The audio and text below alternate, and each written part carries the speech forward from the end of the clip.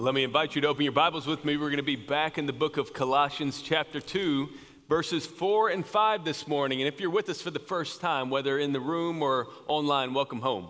We're so glad you're here. And this Sunday is a unique Sunday in the life of our church. There are churches around the country that on this Sunday are celebrating something known as Sanctity of Life Sunday.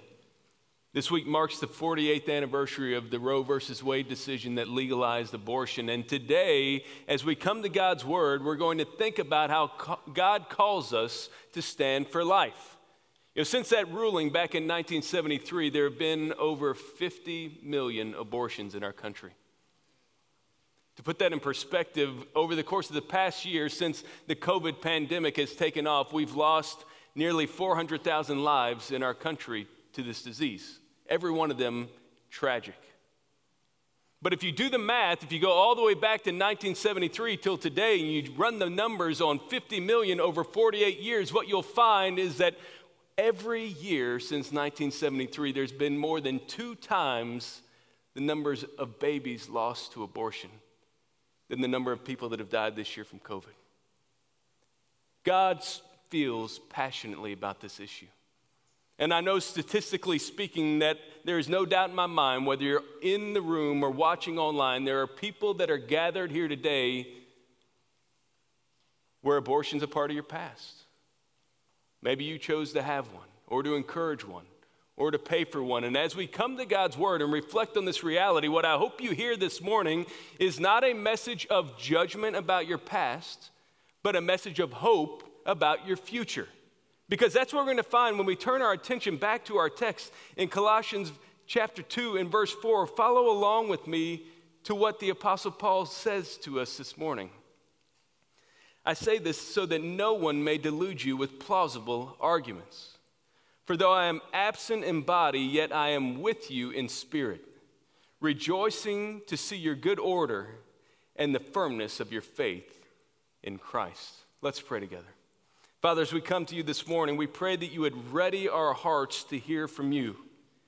We ask that you would release us from the vice grips of our anxious thoughts and take us captive by your word.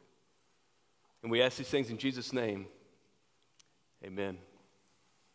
Eric and Ruth Brown were a typical Christian family. I got to know them some when I lived in Nashville. He was a photographer. She was a mom of 2 kids, and they had a third one on the way.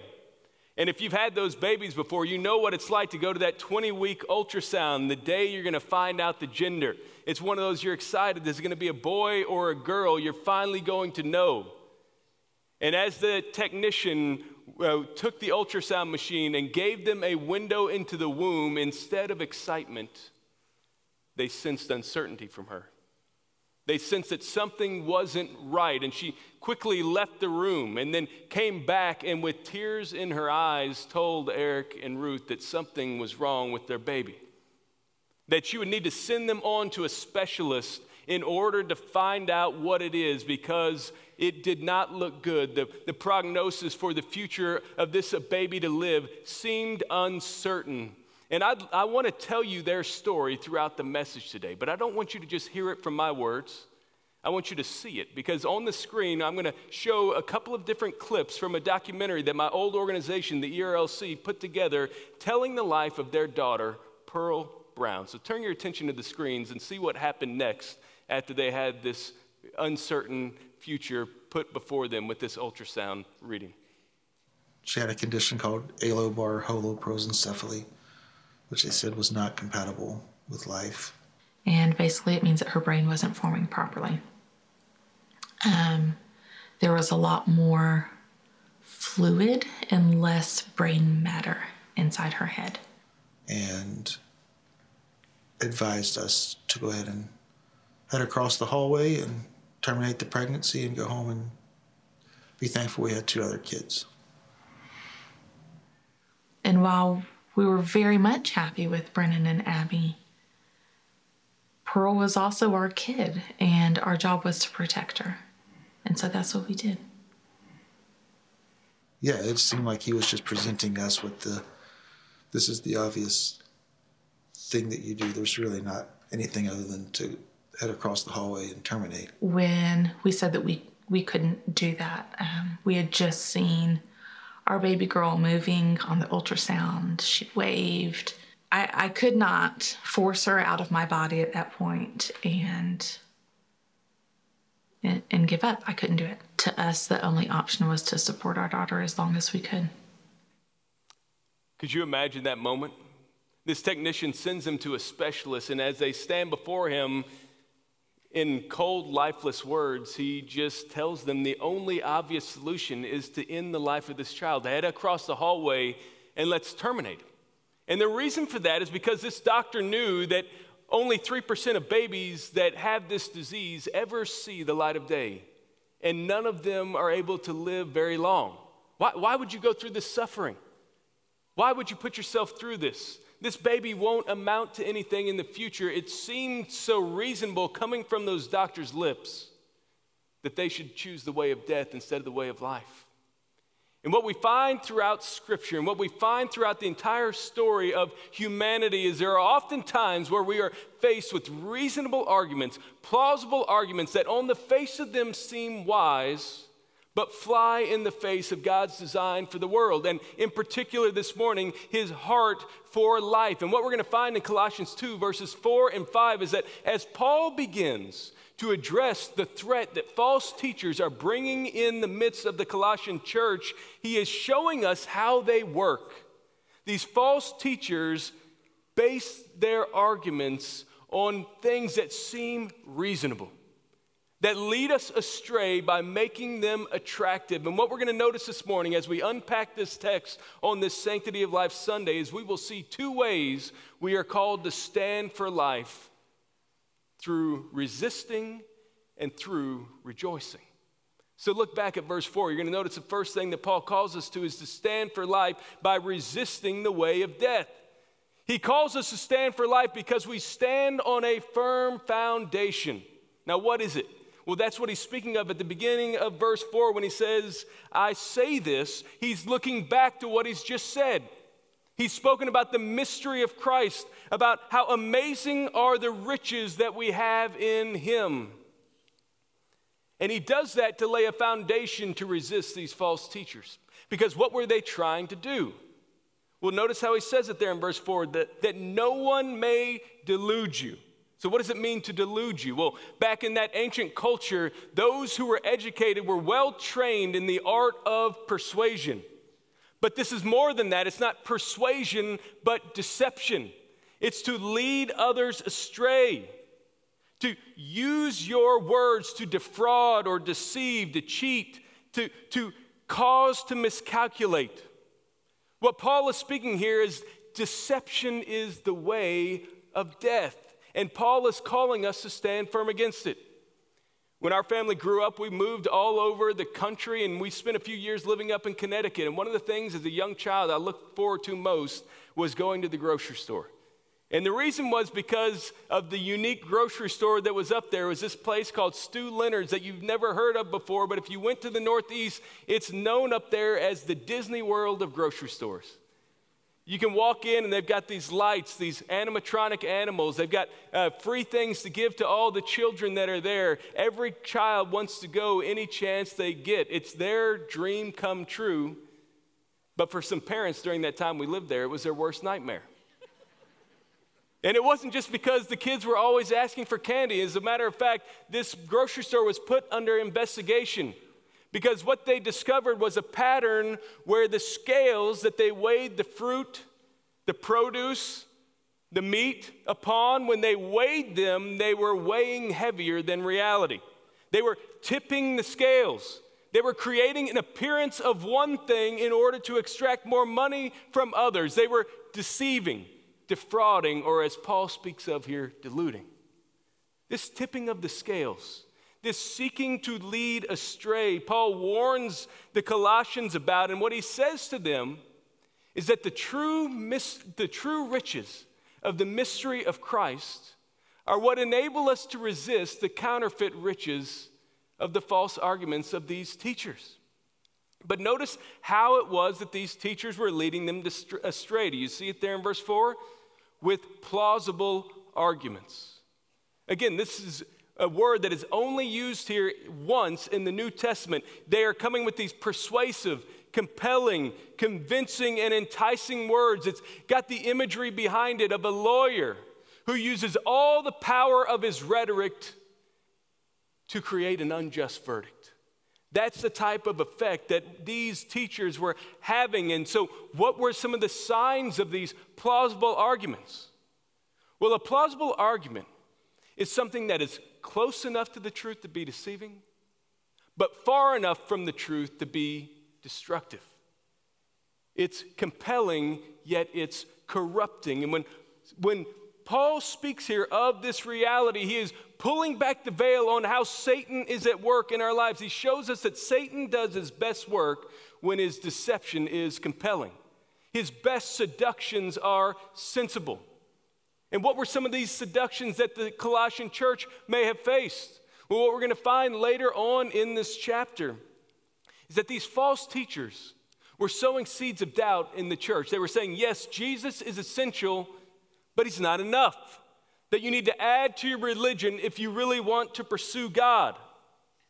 And what Paul is showing them in this moment is that if you want to resist these plausible arguments, these deceptions of Satan that are the way of death, the way you do that is by standing firm, resisting them by the power of the gospel. That's one of the reasons why as a church we are so committed to training you to know more about the gospel of Jesus Christ, whether that's in your life groups that we'll have right after the service or on Wednesday night as we spend this semester working through foundations for Christian discipleship. The more you know Jesus, the less likely it is you are to be led astray by these plausible arguments.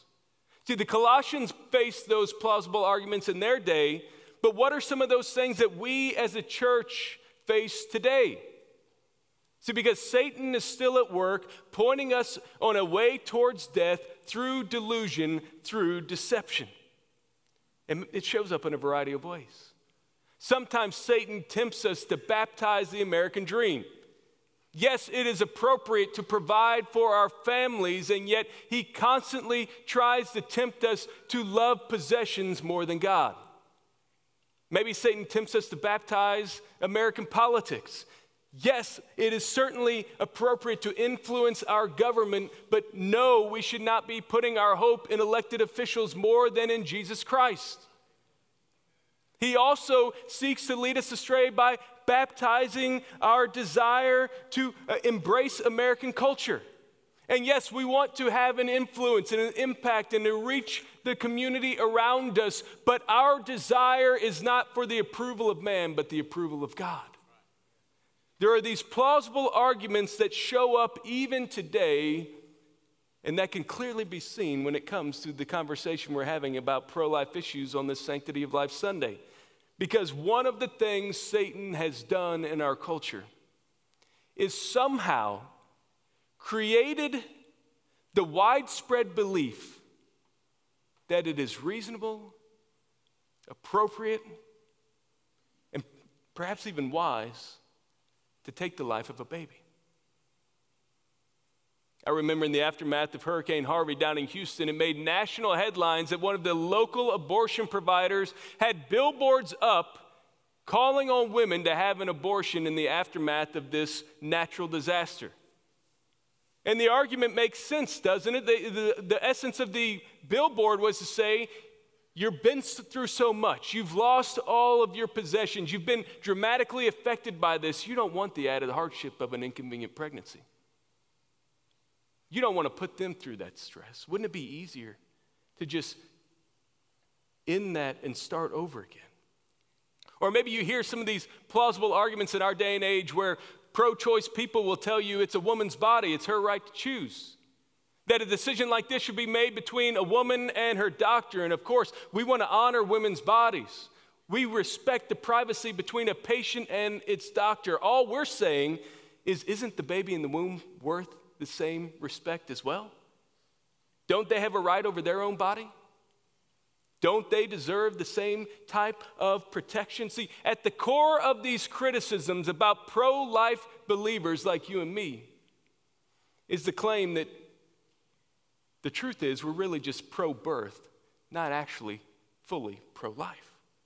That all we care is about keeping the baby alive, not what happens to it once it gets here. And when we hear stories like what happened with Eric Brown and his wife Ruth, that the fact that they resisted these plausible arguments from the doctor and instead they chose life, it gives us a different picture.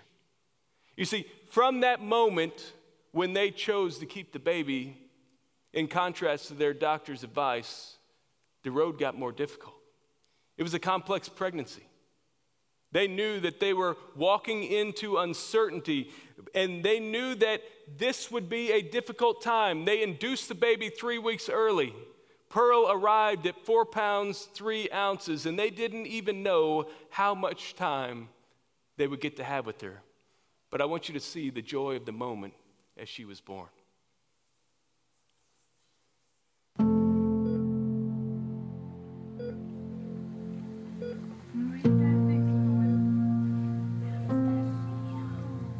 Pearl came out fighting, and we decided we would join her in the fight. The whole idea was to always follow Pearl's lead, and she came out fighting, so we joined her in that fight. Once she was born, we were able to see that she had a cleft as well. She was a little bit smaller than the other kids her age, but the main thing was that her brain wasn't functioning the way that most people's brains do. And so that affected the way that she would move her body, that affected the way that she breathed. It affected everything about her life. And what a beautiful baby girl. Yes, in the eyes of the world, she's defective. She has that cleft palate, that damaged nose, the brain problems that would ultimately lead to her death. We can see her defects. And yet, even in that reality, she reflects the image of God. See, the truth is, in a fallen world, every one of us, you and me included, all of us stand before God with our own defects. Some of them may be physical, just like that, ones that you can see, ones that are obvious. But for every one of us, there are defects within. Spiritually, we fall short of God's design for our life. We can't live in a way that is pleasing to Him. We don't find ourselves standing before God in right standing, in wholeness, in perfection from a spiritual standpoint. And that's exactly why Paul gives us a second reason here as we go on in the text of why we should stand for life. When you look back at verse 5, what you're going to see is that we stand for life by rejoicing in the way of hope. So look back at how he says it there. For though I am absent in body, yet I am with you in spirit, rejoicing to see your good order and the firmness of your faith in Christ. So Paul shows us that the way we stand for life is not just by resisting the way of death, but rejoicing in the way of hope. He acknowledges there his physical absence. He says, I am absent in body. In other words, he was social distancing before it was a thing. But not by choice. It's because he's in prison. And he wants to be with these people. But even in his absence, he is writing to them. And you can imagine why he is saying this. Think about the way that these false teachers in the midst of the Colossians would take advantage of Paul's absence. If he really loved you, if he really cared about you, if he really knew the truth, don't you think he would be here? How can you trust a guy that you've never met before? We're teaching you the truth. There could be these ways where his absence could sow ambiguity, that his distance could motivate skepticism, but Paul instead asserts his spiritual presence. Notice how he says it there, I am with you in spirit. Even though my physical body is in chains, my gospel to you is unbound. And this verse is so fitting during this COVID season, to be absent in body and yet with you in spirit. How many times has that been true for too many of us today? Where the things we would normally do face to face, we must do from a distance. Whether that was celebrating Christmas by Zoom because somebody had to quarantine, or showing up to visit a loved one at their assisted living facility and being unable to go inside and instead having to interact with them through the glass windows. We get this sense of being separated and yet our spirit being together as one. But what Paul is doing here is not simply doing the ancient equivalent of saying, I'm sending you thoughts and prayers. He is saying that his literal spiritual presence is now with them in his writings. That when this letter comes, it's as if Paul himself is there with them. It comes with this authority, with this affection. He is pouring out his hearts for the people. He is demonstrating his presence through his pen. And as he does that, he does it rejoicing in what he finds. He rejoices in the way of hope that he sees in the life of the Colossians. And what are the reasons for that joy? Look back at the text and you're going to see two related realities. The first one is that Paul rejoices that they are spiritually faithful. Notice how he says it there, rejoicing to see your good order. Now here in Aggieland, we understand what picture he's getting at because later on in the spring semester, all the Corps of Cadets will muster together one last time for the final review. They'll put on all their uniforms, they'll get in the proper attire, the proper arrangement, the proper form as a outfit, and they will be reviewed by the leadership. And you can imagine the pride, the joy, the pleasure that a commanding officer takes in a band of soldiers who are ready for the battle, who are properly equipped, who are properly outfitted, who are in the proper form. Well, this word that Paul is using here, when he speaks about good order, in the original language, it has a military image. It is a picture of those soldiers who are properly positioned for success on the battlefield. In other words, Paul is telling us this morning that he celebrates the good discipline, the orderly manner, the properly structured reality of the Colossians' faith. Their faithfulness fuels his joy because in it he sees the way of hope, not the way of death. But notice how he goes on there. It's not just their good order that brings him joy. Paul also rejoices that they are spiritually firm. Notice how verse 5 ends, and the firmness of your faith in Christ. This word firmness brings up those images of being strong, stable, steadfast, solid. Again, it was a military concept, but in this case, it wasn't that picture of the unit being ready to go coming into the battle. It was a picture of the performance of the unit during the battle. So if the good order is how it started, then the firmness of faith is how it's going. That when the enemy comes against them, they do not shrink back. They do not retreat. They stand firm.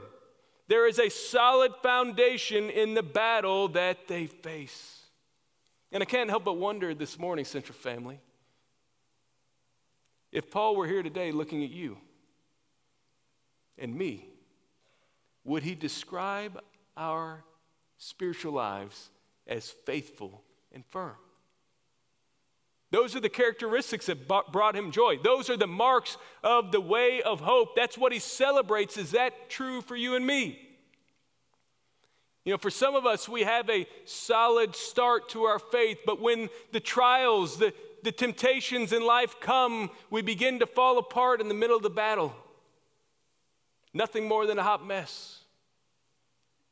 For others of us, we don't always have our act together, but when the difficult times in life come, we always rise to the occasion and somehow make a way through it.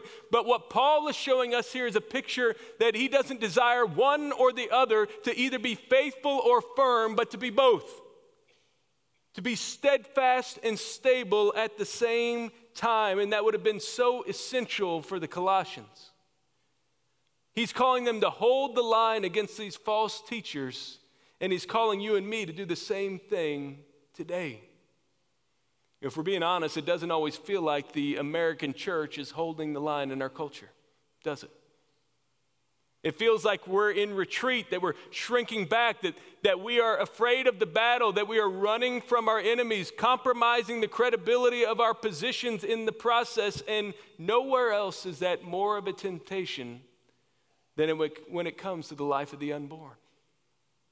That we could be tempted to look the other way, to focus on the things that are seen rather than that are unseen, but the unborn are counting on us to hold the line, to show that good order, to never lose our voice so that we might continue to stand for life. Now imagine if you could rewind the clock to 1973 and you went to speak to leaders in the pro-choice movement and you asked them the question, what will the pro-life movement look like in 2021? 48 years after this ruling, they would say, what pro-life movement? We just won. The pro-choice argument just won the day. 48 years from now, there won't be anybody that's resistant to abortion. There won't be anybody that stands against something like this. It will just be absorbed into the fabric of our culture. And yet here we are. And we're not going anywhere. We look at Scripture, we see the plausible arguments around us, but instead of the way of death, we are committing to the way of life, recognizing that Paul is calling us to stand firm, to show good order in our commitment to resisting all false teachings, including the ones that would trample on the life of the unborn. Could you imagine being Eric and Ruth Brown?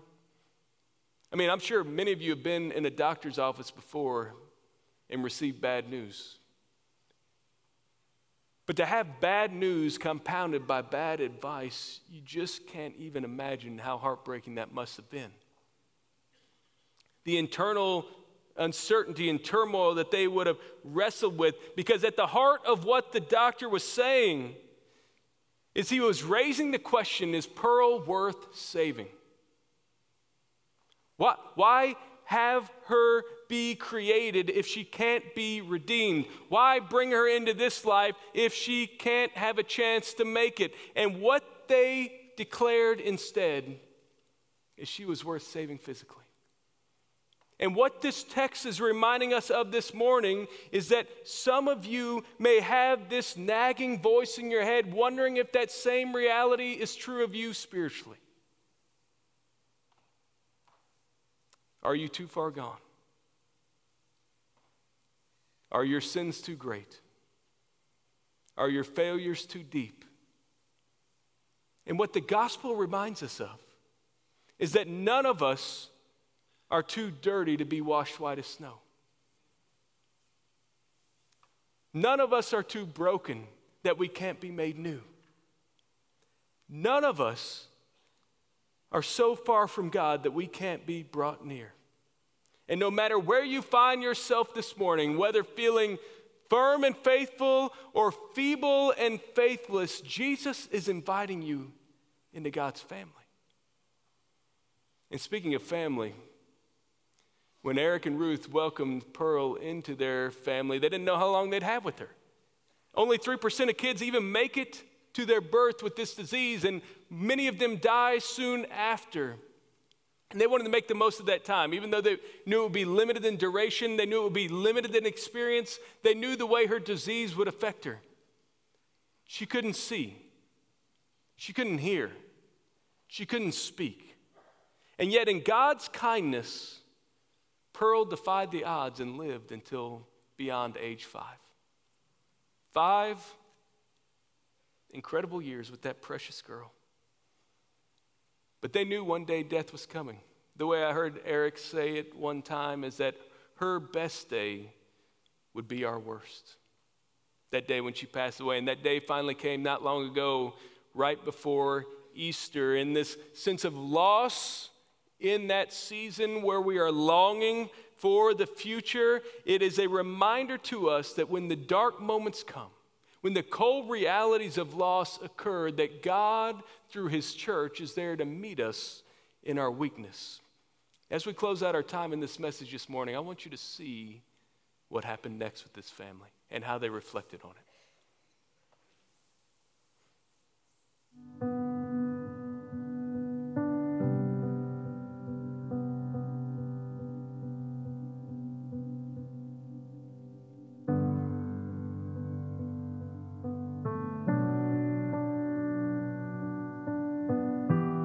some days the hardest part is just her not being here.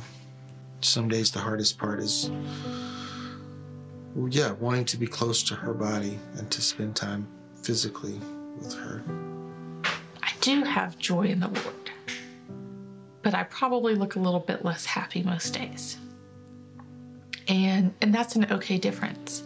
Within the community of people saying choose life for kids like Pearl, for children with special needs and poor prenatal diagnoses, I feel like within that community we are very, very, very equipped at how to choose life and how to say yes, how to advocate for life, how to support.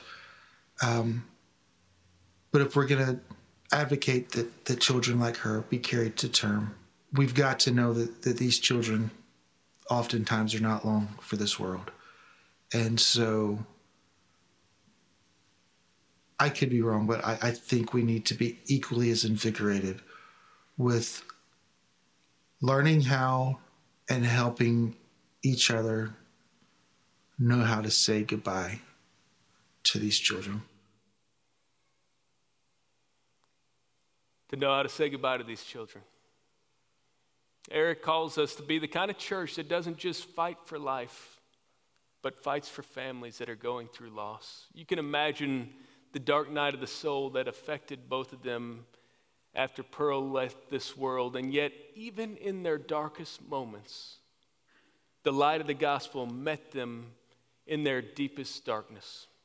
You see, the reality is that Pearl Brown never spoke a word, but her life speaks volumes to us this morning, Central Family, about the reality of how everyone is made in the image of God, about how all of us are to resist the delusions of plausible arguments that would tell us that life can be discarded as if it has no value, and to remind us of this reality, that we are called to stand firm in the midst of hardship, firm and faithful, stable and steadfast as we stand for life. Let's pray together.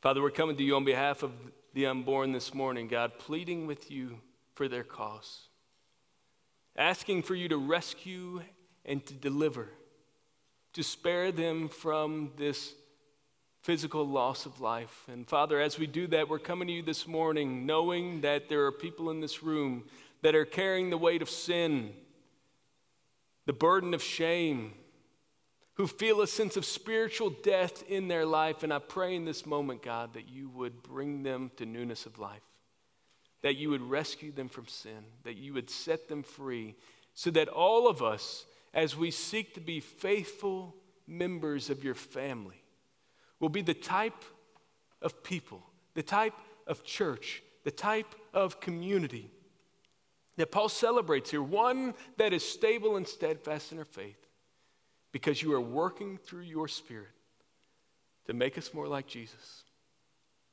And we ask these things in Christ's name. Amen. In just a moment, we're going to respond to this message by standing and singing. And as we do that, I want you to know that there will be ministers here at the front. If you want to know what it looks like to take a next step in following Jesus in salvation, or to join in with the life of our body in membership, we can share with you how to do that. I also want to invite you to take time to come to the steps and pray. If you want to lift up these pro-life issues in our community and in our country and ask God to move on behalf of the unborn in whatever way the Spirit leads you in this time, let's stand and respond together.